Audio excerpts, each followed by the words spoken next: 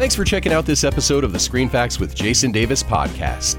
Every Wednesday, my guest and I talk about a movie we've enjoyed. We throw in some fun trivia facts about the film during the conversation. Please like us at facebook.com/screenfacts and post your comments or questions or even your favorite scenes from the movie we talk about.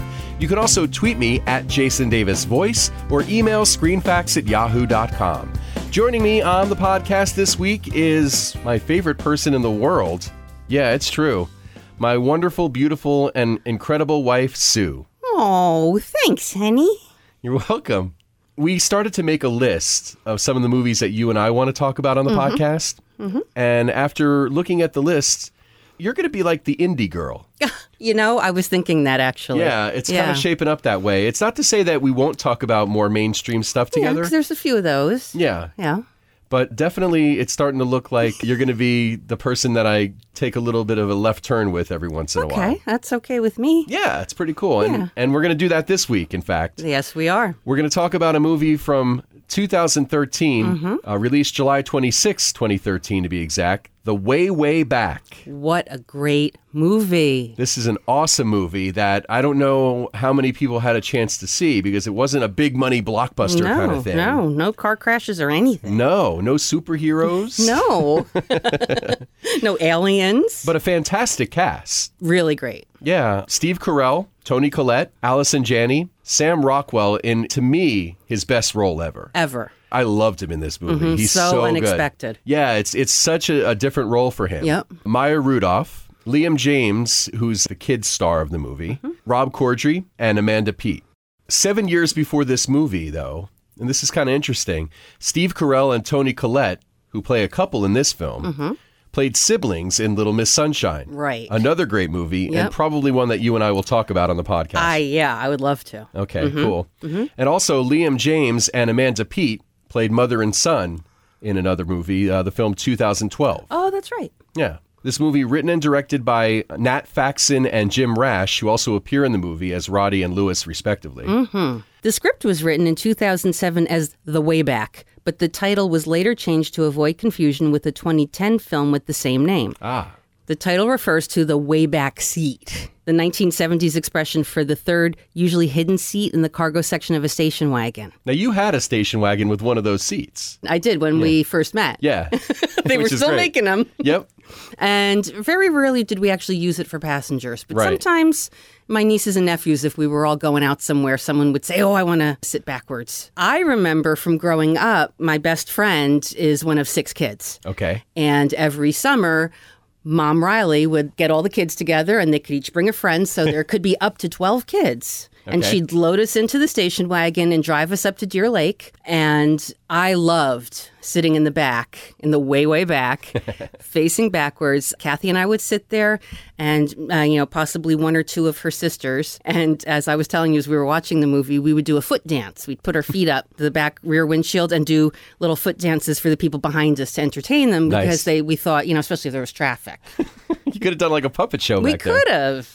I always loved it back there. So I wanted to mention that during the podcast a couple of weeks ago that I did with Les Sinclair for Bad Words, another sort of independent movie. And a fabulous podcast. Thank you very much. A great movie. When the subject matter is so good, it's hard not to have a good podcast, I guess. But we mentioned that its screenplay was featured on the 2013 Blacklist, which is a list of the most liked unmade scripts of the year. This movie also shares that distinction. It does. It was on the 2007 Blacklist. Aha. Now, what I did not know is you can actually Google Blacklist movies and bring them up and go to the Blacklist site and see the actual programs of each year's awards. Nice. So I did find it on the 2007 Blacklist with the description.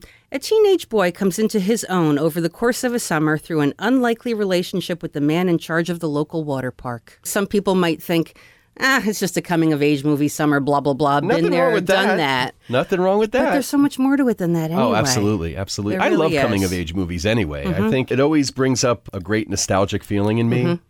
And who can't relate to that? You Exactly. know?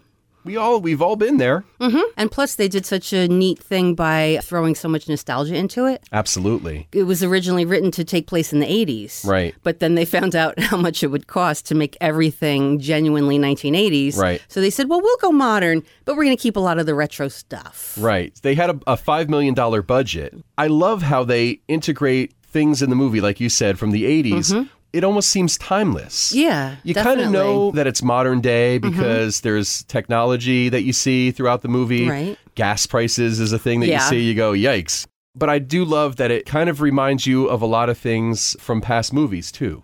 For example, didn't you read something about Sam Rockwell's character? Originally, the writers and directors wanted Jake Gyllenhaal. Wow. For the part, but it just didn't work out. But they said it was great to meet with him, talk about it. But when they talked to Rockwell, he got the inspiration from one of my other favorite summer movies, Meatballs, Bill Murray. Yeah, and it's funny because before we did the research for this and found that information, when we watched this movie, I said, he reminds me so much of Tripper, Bill Murray's character in Meatballs. By the way, another movie we've discussed on this podcast going way back, so check that episode out. Way back. Way back, that's right. That's funny.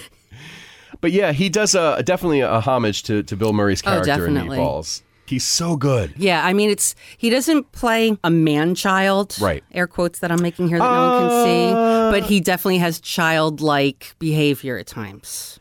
I mean, there's sort of that element, the dynamic between he and Maya Rudolph. Right. He kind of shirks responsibility a little bit at the park. Well, yeah.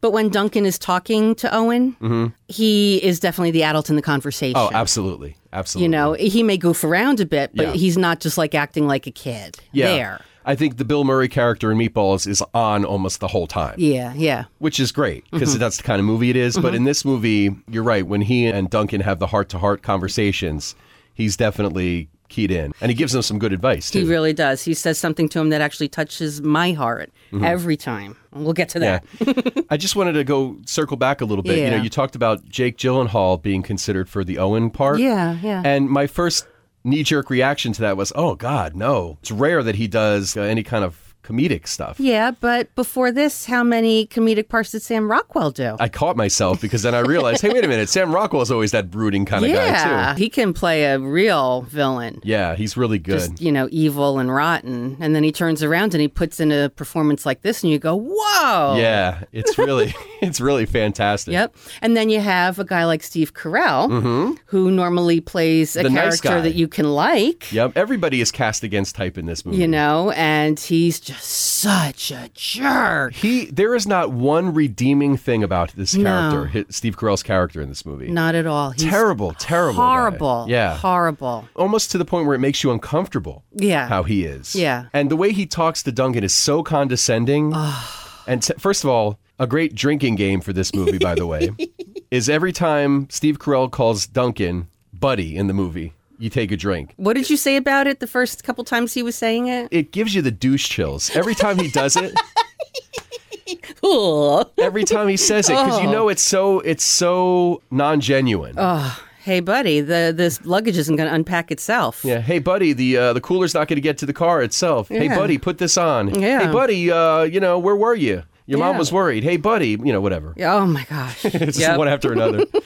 Hey, buddy, were you laying on top of my car? Because there was a dent in the roof. It popped out. It's not a problem, but, I just want to know. He's just a dick. I mean, he really is. And it really speaks volumes of how great Steve Carell is as an actor. Absolutely. Because you believe it. And, absolutely. And I, was reading on IMDb, they have like the little forums where people talk about the movies and stuff. And somebody said something like, Steve Carell is a bad guy. Is he that good of an actor or is he really a dick? And I hope to God he's not like this character. Well, I mean, I was reading articles from the local papers at the time that the movie was filming. They said Steve Carell they'd wave to him and he'd go over and talk to them. He'd sign out autographs. Okay. They said he was really nice. Yeah, he doesn't strike me as a guy that's really a dick. I hope not.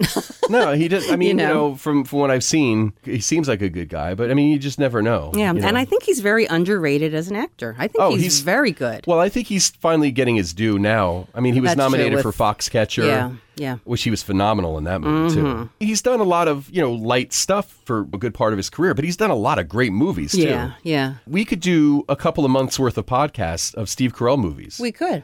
I'd be down for that. Yeah, you and I are going to have to look at some of his other movies and talk definitely. about that for sure. Yeah. You see, he had an interesting way of coming into this character. The movie almost takes Summer Vacation and makes it its own location and time. Okay. You think about it. You arrive at the house Memorial Day. You open it up, and it's the same as it was when you left it last Labor Day. Right. So it's like its own little time zone. Sure. And Steve Carell's character is like that too. Yeah. Because we find out later in the movie, and I'm not going to give it away, but there's something that goes on every summer. Right. And it's definitely, you close the door on Labor Day, you open it up Memorial Day, and you just keep going. And you're using, the same dishes that the house has and the same bedding, and it's probably all the same stuff from the 70s or 80s until it wears out, you know? And it's just its own thing. And Steve Carell also said he wouldn't play a character like this and judge him, because that wouldn't be honest. Well, you can't. I think if you're an actor or an actress, if you judge the characters that you're playing, you'd never challenge yourself. Yeah. I mean, think about a guy like Anthony Hopkins, for example. If you judged Hannibal Lecter. True. I mean, he would have passed up the greatest role of his life. Yep. So even though Steve Carell says to Toni Collette, we're going to make this work, it almost seems like he knows he can't move forward. Yeah. He knows he's stuck in this cycle of summer dude. This is what we do, well, it's also every interesting year. because there's a couple of things in the movie, too. First off, he buys the station wagon, which is the same station wagon that his parents took him to this place in. So he purposely gets the same car. Right. And then there's a line that Susanna says where she says that this summer is sort of like spring break for adults. Yes. Because all the parents just kind of like the kids run wild. Nobody cares. The parents are drinking. They're getting high. They're whatever. Yeah. And they're really not being responsible parents. Right. Like you said, from Memorial Day to Labor Day, they can forget about their responsibilities. Right. I wanted to talk about the opening scene in the movie where they're driving to the vacation house and Toni Collette's sleeping and Steve Carell's daughter is sleeping. Duncan is in the way back. Steve Carell goes, "Hey, Duncan, how do you see yourself? How would you rate yourself on a scale of 1 to 10? Duncan doesn't really want to engage in conversation with him. He doesn't like him. Yeah.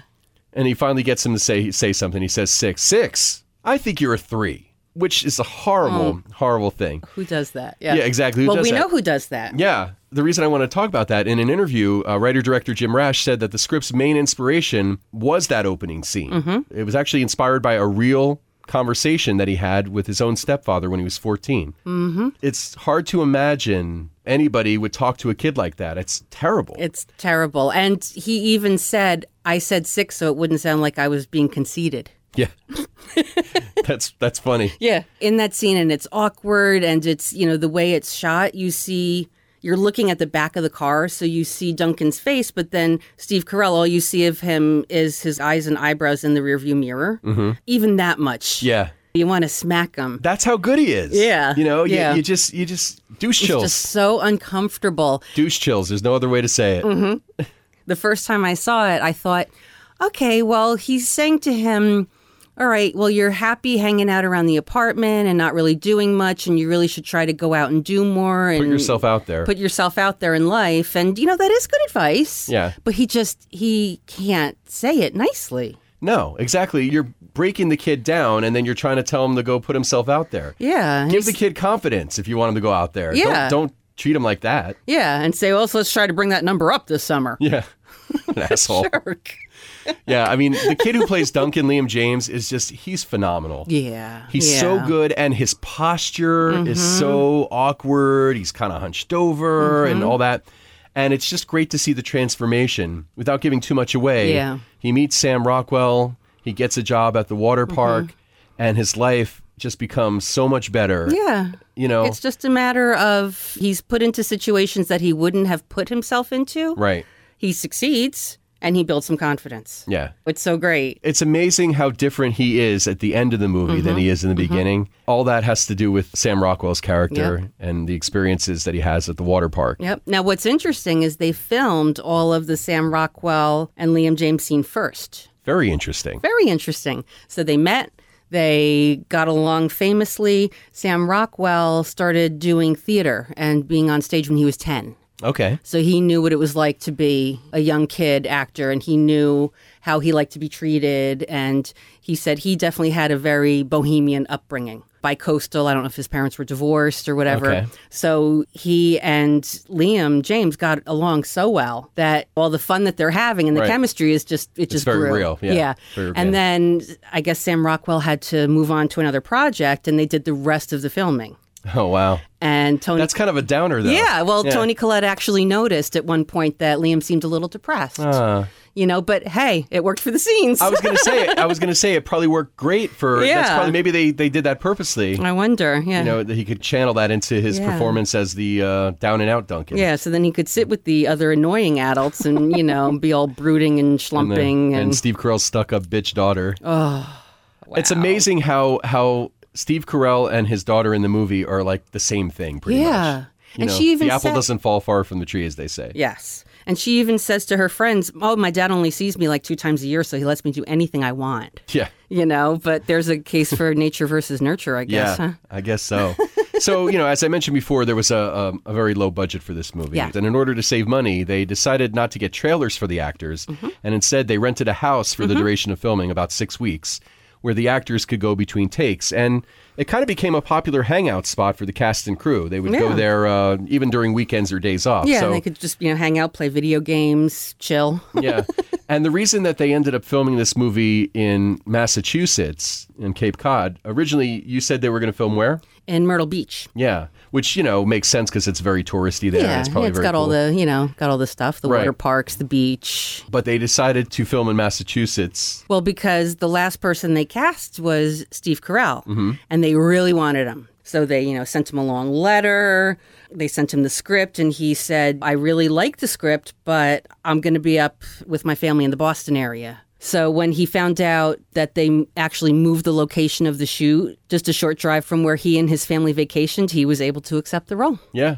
Yeah, and then he shot his part in 10 days. So 10 days, boom. The cool thing, too, is that the water park that they use in the movie, Waterwiz, is a real water park. It is. So cool. I want to go there. Yeah, it's known as Cape Cod's only water park, in fact. Okay. And family-owned, located in East Wareham, Massachusetts. They attract about 100,000 visitors yearly. Okay.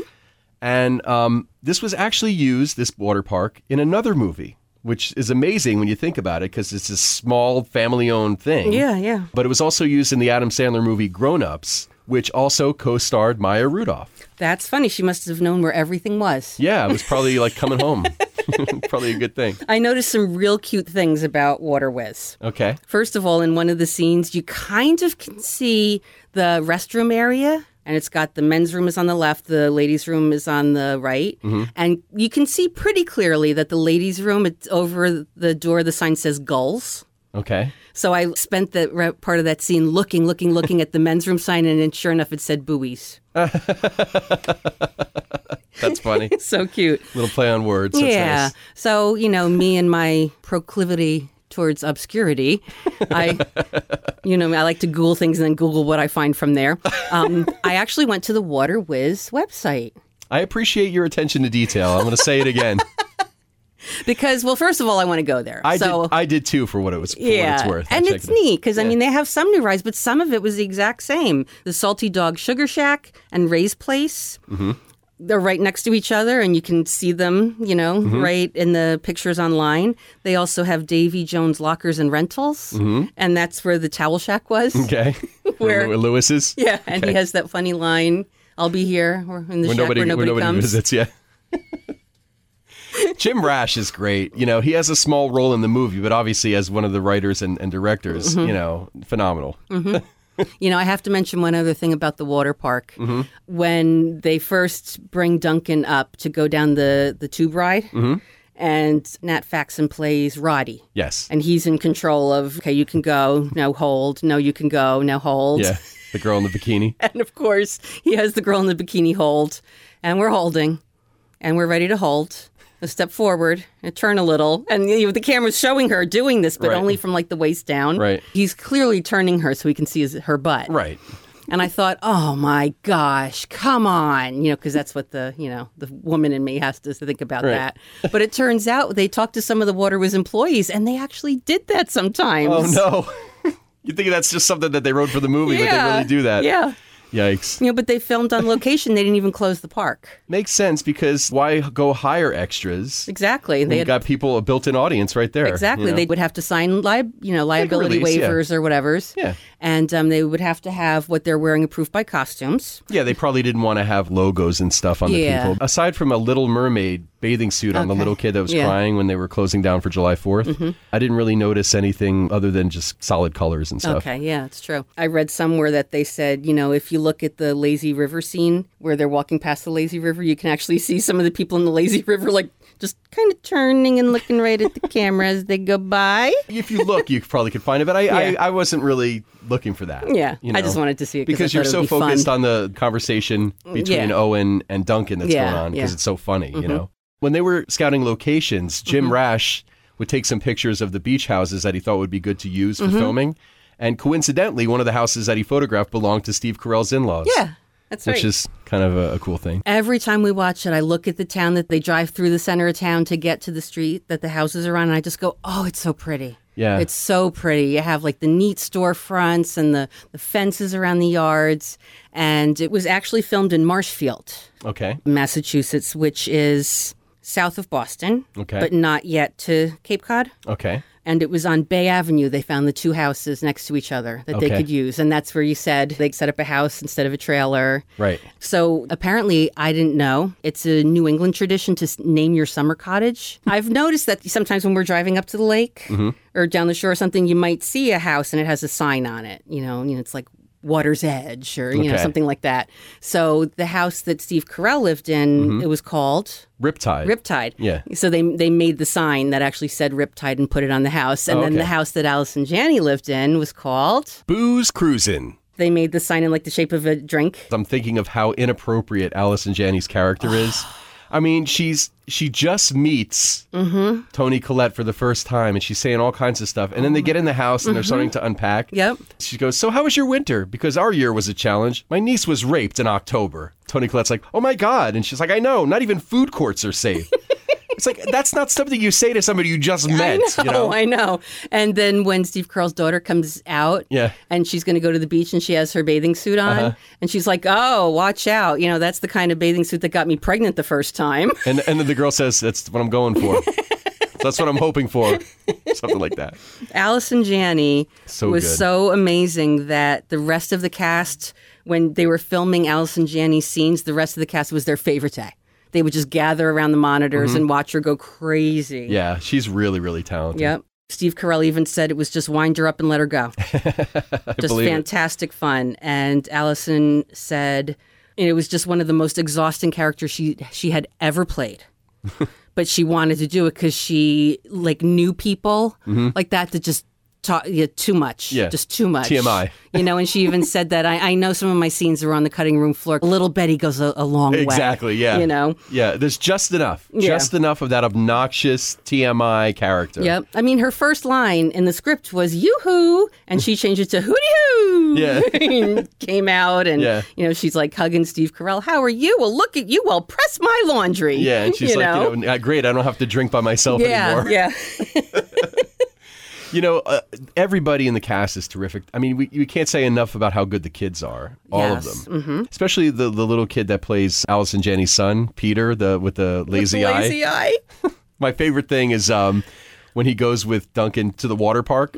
When he meets Owen, Sam Rockwell's character, he goes, what's with the eye patch? He goes, oh, my mom makes me wear it because she says my eye confuses people. He goes, oh, you got to show it to me now. Yeah. And he takes it off. He goes, oh, look at that thing. That's great. I would never wear an eye patch if I had that. Yeah, and the kid's like, yeah, right. No, look at all the bits I could do with that eye. Exactly. Daring somebody to look me in the eye when they talk to me. It's so funny. So good. Maya Rudolph's character, it was interesting to read that her character of Caitlin in the original script was going to be a young teenager who worked in the park, but they decided to change it to an older character that Owen would interact with. Okay, yeah, and it was her third summer there, I remember her saying. Yeah, exactly. There really wasn't a lot in the script, but the moments that they share together on screen, the two of them, they really make the most of. Yes. You kind of get a sense of there's some history with these two. Yeah, yeah. And it's pretty cool. I love the way at one point, he's walking next to her and he just throws his nose into her neck. Yeah. And he's smelling her hair. He kisses her later, but he kisses her on the forehead or something. Yeah. While he's hugging her. It's just so sweet, you know? Sam Rockwell had some fun on the microphone in the water park too, right? Yeah, there's a scene where I actually made a note of this scene. Yeah. Duncan is standing there talking to Susanna. Mm-hmm. And he's like, Duncan, please report to the administrative office as international. I have to announce it over the PA as my voice won't carry that far. My throat suffered major damage during an intense makeout session with Lewis's mom. She has a forked tongue and a touch of the herpes. And then Lewis goes, I don't have a mom. I have two dads. In your face. Real dry. Yeah. But after he said that into the microphone, one of the managers from the park came over to him and said, you got to stop that. We got families here. Yeah. He got in trouble. You can't say herpes on the microphone when you got families. No STDs. Yeah. So in your research, did you come up with any other cool stuff? When the movie premiered at Sundance, Nat Faxon and Jim Rash were a little nervous about the whole thing. It had been an 8-year process for them to get it there. They got to a certain point, they were like, they talked to the producer and said, look, we want to direct it. It's our baby, at that point. So they could handpick the cast, they could put it all together. And it got a standing ovation at Sundance. That's awesome. Which was kind of record-breaking at the time. That had never happened before. Yeah, they actually had won Best Adapted Screenplay Oscars for the 2011 George Clooney film, The Descendants. Right, because that was what, I think got them the Hollywood impetus to finally make this. Oh, okay. Not bad for two guys who met in the Groundlings, that improv troupe that I love to talk about. Yep. But because the movie itself was filmed in 25 days start to finish, there wasn't really a lot of room for really going off the deep end with improv. Sure. We were wondering if Sam Rockwell, some of the stuff he was saying, because it's so funny and just so out there, we thought, is it improv? Yeah. But I'm guessing maybe not. Yeah. I mean, either way, it's great stuff. Yeah. Before we wrap up, I just wanted to share a quick Steve Carell story that I thought was kind of cool when I read it. He owns and operates the Marshfield Hills General Store in Marshfield, Massachusetts, where he has the summer home. Before acting, he had worked overnights at a convenience store for a few months.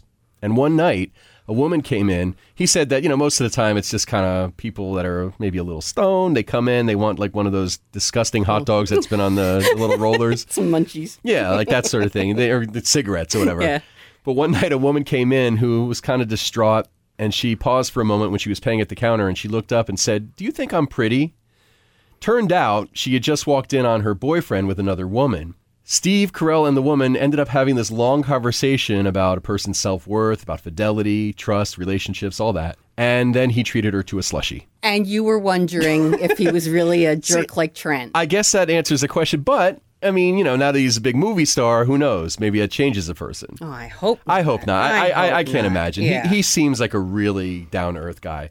This is really, we can't emphasize enough, a great movie. I mean, it's really not just one of those coming-of-age movies. We love Meatballs. Yeah. But some people That's a little more screwball. Yeah, exactly. Yeah. This is not like that. This is like the thinking man's Meatballs. Oh, there you go. Right? Okay. Sort of? Yeah. I also love the soundtrack for it. One of your favorite 80s songs, Curie from Mr. Mister is in it. Carry a laser. Yeah. Carry a laser. They like outer space. Okay. Yep. I think Sam Rockwell's character Owen really sums it up the best because Owen and Duncan first meet when Owen is playing Pac-Man. Right. So Duncan says, there's a pattern to this. And Owen goes, don't tell me you're one of those kids. Yeah, no, you're one of those. So it turns out he has to leave before the game is over. Mm-hmm. So he says to Duncan, finish out my quarter. Mm-hmm. He says, but no patterns. So at the end, Duncan and Owen are saying goodbye. Mm-hmm. Owen says to him, listen, you have to go out and don't follow the patterns. Carve out your own path. Yes. And great advice. I love that. Yeah. Love it. It's good stuff. Yeah. So yeah, The Way Back, highly recommend it if you've never seen it. Such a great movie. And it doesn't even have to be summer, although it definitely, is a summer movie. If you want to see, kids running around in flip-flops and riding their bikes and their shorts. It's just a fun movie that'll make you think a little bit, and it's really well done. Yes. Well, honey, thanks for being on the podcast with me as usual. Well, thank you for having me. I'll be your indie girl any day. Yeah, it just seems like, that's so where funny. we're heading when I look at the list. But that's okay. I think it's good to mix up the kind of movies we talk about on here. So thanks to you for listening. Please remember to like the Facebook page, facebook.com/ScreenFacts, and let us know if you have a favorite scene from the movie, if you've seen it, or if you have any other comments. Remember, I'm at Jason Davis Voice on Twitter, or you can email screenfacts@yahoo.com. Please help others find the show by rating and commenting on iTunes. You can also support the show by ordering Screen Facts merchandise. We have a couple of different items on the podcast page of jasondavisvoice.com, including the brand new car magnets. Show theme music by Audionautics.com. Thanks to WickedRadioNetwork.com and our announcer, Kim McKay, from Kim'sVoice.com. Screen Facts with Jason Davis is a production of Jason Davis VoiceOver. Visit JasonDavisVoice.com if you need a voice for a commercial, narration, promo, internet video, e-learning or training program, and more. Click on the podcast page to get information about where you can download and listen to past episodes. Listen again next Wednesday for a new episode of Screen Facts with Jason Davis.